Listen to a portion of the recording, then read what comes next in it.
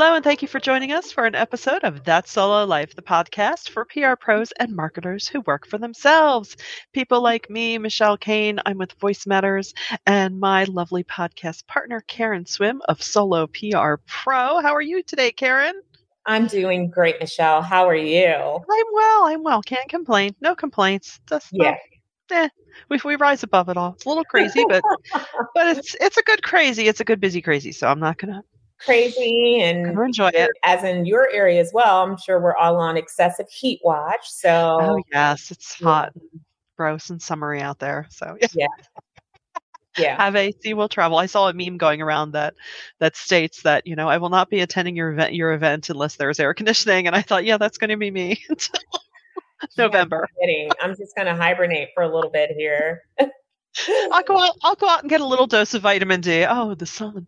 Great. Yeah. It's only good for that first few minutes when you come out of the air conditioning, and then you need to run back in. Exactly. That's my MO with the heat outside, with pools, with oceans. Yes. Anyway, but we didn't come to talk about the weather. We came to talk about 3 core elements of PR, any good business relationship, or actually, honestly, just being a straight up person: authenticity, transparency, and ethics. And this has risen out of some recent events in the PR industry and, of course, beyond. But we just want to spend some time talking about these elements and how, I think hopefully many of us just take them for granted, right? That, well, of course, I'm in my business, I'm going to be authentic, transparent, I'm going to operate ethically. We guide our clients down that same road and help them, if they need assistance, and what should we do in this situation? We help guide them along the way. And sometimes we find we trip ourselves up. So true.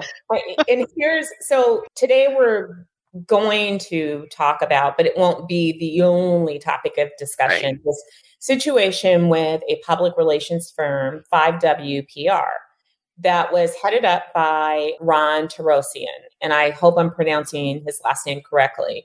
And many of you may have seen the story in the Daily Beast some time ago, and we'll drop a link in the show notes, that talked about how this expose from this publication outed them for unethical practices.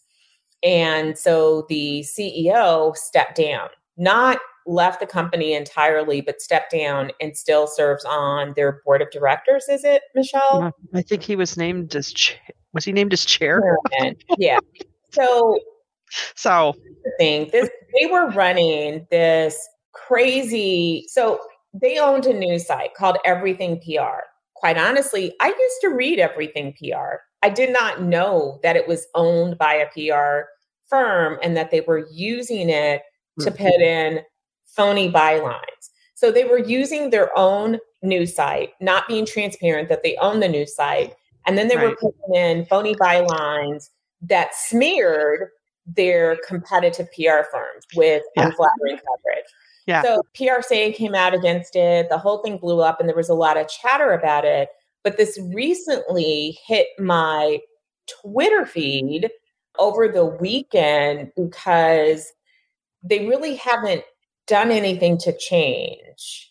So the CEO stepped down, but he's still a part of decision-making in the company. And it feels a little bit like a bait and switch. And so there was this big discussion about us holding that mirror up to ourselves and holding our profession accountable. Yeah. Now, here's the thing. If you're a member of PRSA, then as a member, you sign and agree to uphold the Code of Ethics. The Code of Ethics is there as an educational tool.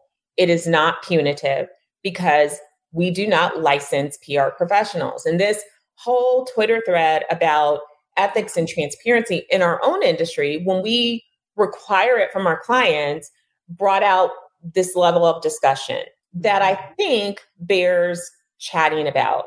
Mm-hmm. We firmly do not believe that. We believe that solo PR pros really do operate ethically. We're not so sure, though, that organizations understand how to judge ethics in our profession and why that should matter. So things like if you own a content vehicle, which many people do these days. Let's face it, you either write for publications, or you may have a Substack, or you may have your own vehicle for content.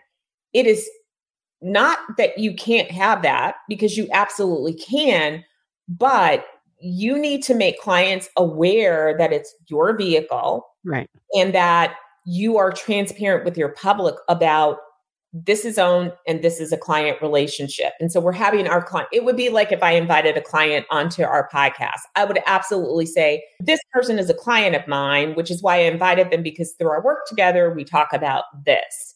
right. I would not be presenting it as this is somebody that I have no idea who they are, but I actually have a relationship with them. Michelle and I would never do that. Right, right. And so, yeah, it just brings out a lot of questions. And what I'm realizing is that organizations really don't know how to evaluate us. They don't know what to look for. Right. And, you could bring that into any business relationship, truly, of, okay, what have I heard about this company? What have I observed? And to your point of being clear, I mean, I've had situations where, for a couple of clients, I field inquiries for donations or sponsorships.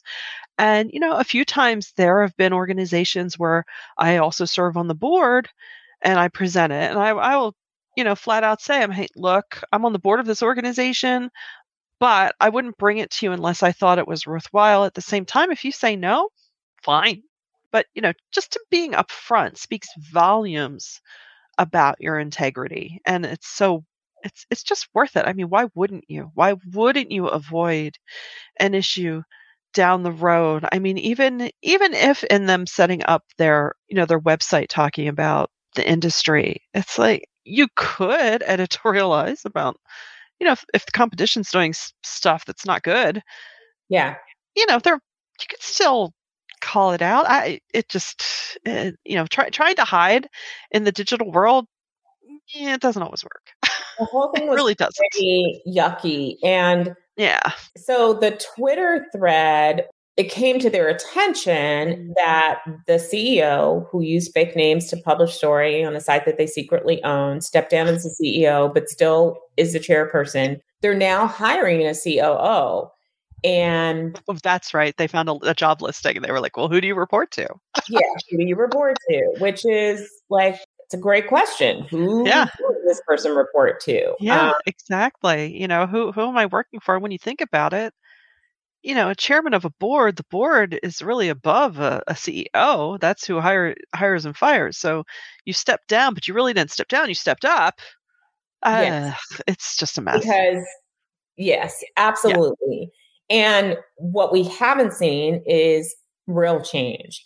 And listen, I am somebody that is not like, cancel them, destroy the company, destroy the people. I'm all for second chances and even third chances and more, because God knows, I'm not perfect. But I do think that we have to hold people accountable to real change. So first, there has to be this, you have to admit and really own that what you did was not just a mistake. It was disgusting. It was not the right move at all. I don't think that we've fully seen that. And this discussion, because it is PR, there was a bigger discussion that happened out of this, and this conversation around ethics is still going on the Twitter thread, but it brought out like, okay, well, how do we police our own profession? Because as I pointed out, and, full transparency, I was on the board of ethics and professional standards for PRSA for 2 terms, and the code is not punitive. It is not punitive. It is informative. It is educational. We worked really hard to provide educational resources. We wanted people to do the right thing because it was the right thing, and to really police themselves and hold themselves accountable and have a body that they could go to when they had questions about ethics. If they had a situation with their client or with their work, there is somebody within PRSA that you can turn to that can help walk you through that. And there are all sorts of resources. But other people feel like, okay, well, maybe, like the American Bar Association holds people accountable because they license them. If you break the code, you can be disbarred. You cannot practice. the question came about, like, there are all these other professions that are licensed and credentialed and can lose their privilege to practice. As public relations professionals, there could be an argument for that. But as some of the commenters pointed out, many professionals that are licensed and credentialed, number one, their earning power seems to diminish. Mm-hmm. Number two, it would create a higher barrier of entry. Yeah. People like me may not have gotten in. And I am accredited. I do have my APR, but I didn't start that way. I took that next step because I was really committed to this profession and really wanted to further my own career in it. But as of today, you don't have to jump through a bunch of hoops to become a public relations professional. And I, for one, see the value in that because we've had so many people with diverse experience bring something exciting to this profession and to this practice that we may have missed out on as an industry.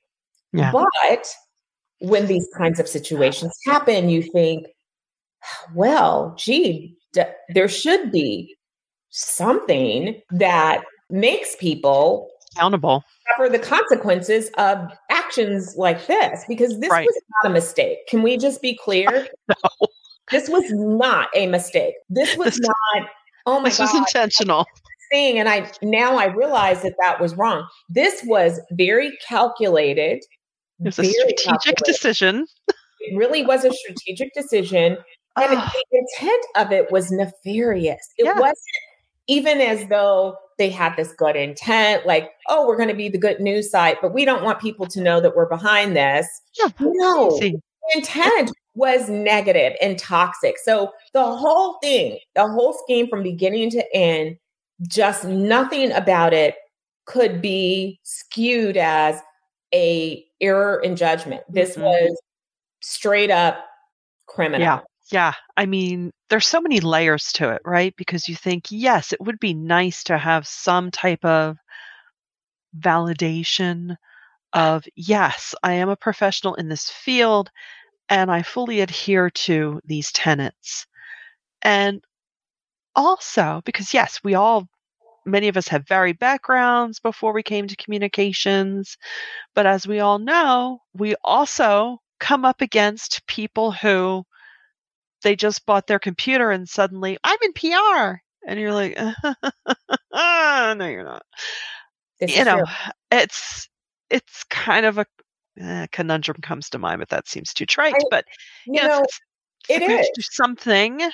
And I know there are members of our audience who went through the APR process. Now, I will say that as an APR, I am held accountable for my actions. If I break the code of ethics, I can be brought up and it's not going to impact my ability to practice, but I can be kicked out of PRSA.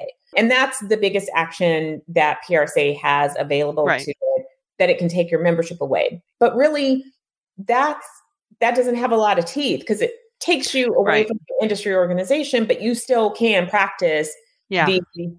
And it's not like their decision is made public even. They protect you and that it's a private decision. So in essence, there's just nothing. And this is not, I just want to be clear that this is not a negative commentary about our industry organization at all. No. It's a discussion of how realities grapple with this. And one of the things that I did like about this discussion is that, first of all, that we had a bunch of PR people talking about ethics. That made my heart happy.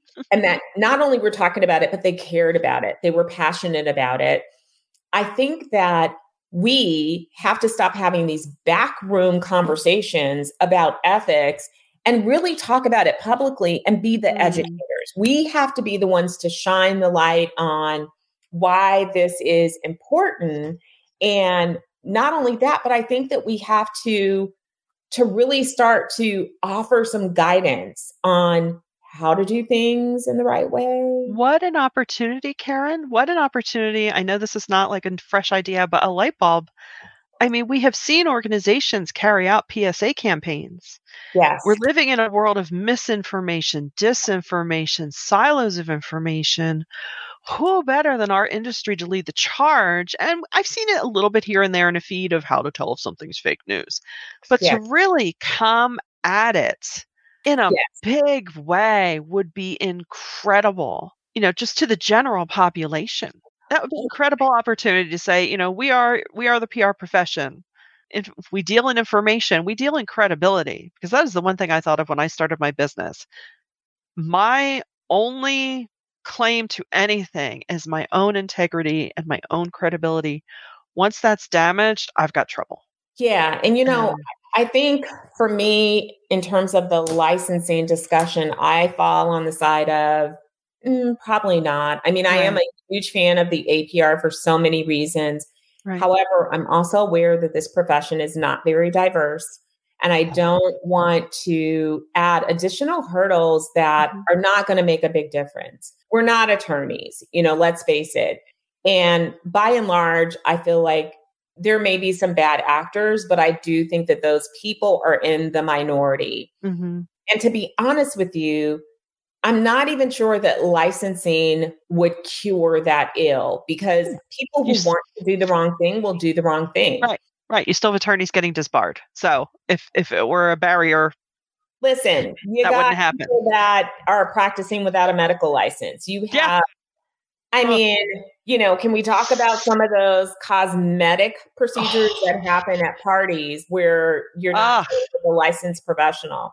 Yeah. So even in professions where there are licensed people, there are people that operate outside of the realm of their expertise. And so it really is not a cure. And I think it's simple to want to point to that, and also to want to make somebody else other than us responsible for policing our own profession, because then that puts it in the hands of some licensing body. But we also know that adds costs to the cost of practice. Somebody's got to pay for that. So I'd much rather see us having these open discussions, really following some guidelines that have already been established for us, and talking about it, and educating clients, educating organizations on what you need to look for and why this matters. And it's interesting, following this ugly incident, there was a article in Reworked today, and it was all about why organizations should have purpose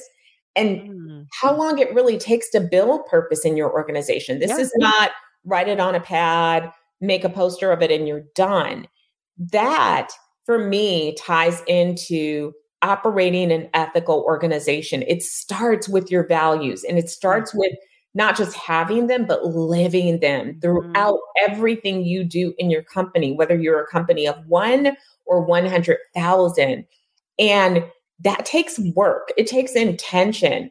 But when you commit to that, it really does give you this North Star. So it makes me think, at 5WPR, what was their organizational purpose? Right. What were their values? Right. I'm not sure they had any, judging by the actions that they continue to take. Right. And just the notion that idea made it out beyond a conversation, that it got affirmed. I'm just gobsmacked. It reminds me of, it was a few years ago, the Philadelphia 76ers. There was this situation on Twitter where this account just kept dissing Joel Embiid and, talking about strategy. And after a while, the local sports community was saying, is this coming from inside the house? Turns out they're I don't know if he was a GM or president of operations at the time, said his wife had burner accounts. I'm not buying that for a hot minute. Burner accounts, dissing your team. Now, he did not last long after that revelation. Cracks me up that he still stands by the fact that, it was my wife. I'm like, yeah, okay, buddy. Can we be honest that we're seeing that in our public sphere right now? No. Who, us? Saying that we're seeing that in our government, with people's spouses doing things that we are. Yes. Things that cause little conflicts of interest that are not being addressed as they should be. Yeah. And Michelle has carried on in spite of me being quite chaotic, but I was about to lose power, and I was like, "Why?" I was wondering. I'm thinking, you're looking and sounding fine, Kara. Where are you going? She's taking out the PR trash, is what I she's doing. wasn't plugged in, so there you go. Oh, hey, we keep it real around here, and I don't know about our listeners out there, but yeah, it's been a week already. We've just started. And I mean, so we don't expect to solve this issue today, but we do want to shine a light on it, and we do want to encourage this free discussion around it. And the discussions have been super respectful, which is refreshing. And again, I'm so glad that people care so much about this. And it's not about attacking 5WPR. It's not about making them look bad. It's about really saying, not cool. And this makes us all look bad. This kind of thing puts our profession, we've been trying to live down this reputation as spin masters. Yeah. Empty party planners and just fluff. Yes. And when something like this happens, that walks in the room with you, whether you invite it or not. Oh, I love that. You're so right. So yes, it does make you feel icky the same way that I'm sure, medical doctors who are in sports medicine felt really mad about what happened with the Olympians, because one action can really taint your profession, and then you are having to provide answers for things that you would never do. Right. And, it's hard enough sometimes as a PR professional being taken as a professional, and people understanding our value and understanding that, no, we don't just make pretty pictures, or, no, we don't just get you media placements because we have friends. Yes. All we do all day is swill cocktails and place articles. Yes. We're not as funny as AbFab was.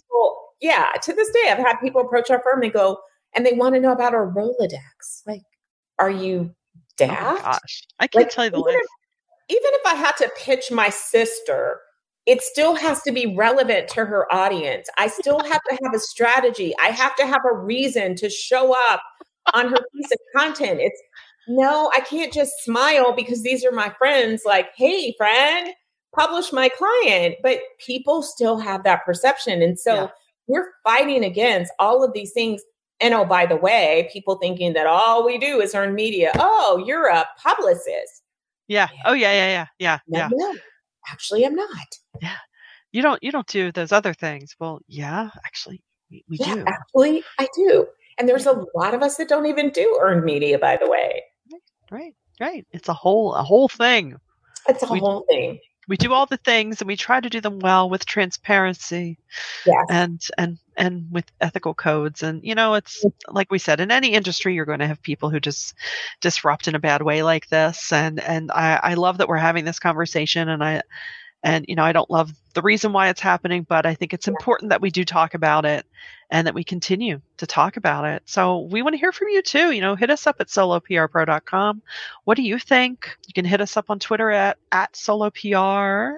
And we thank you for joining us today for this time together. And we hope to see you next time on That's Solo Life.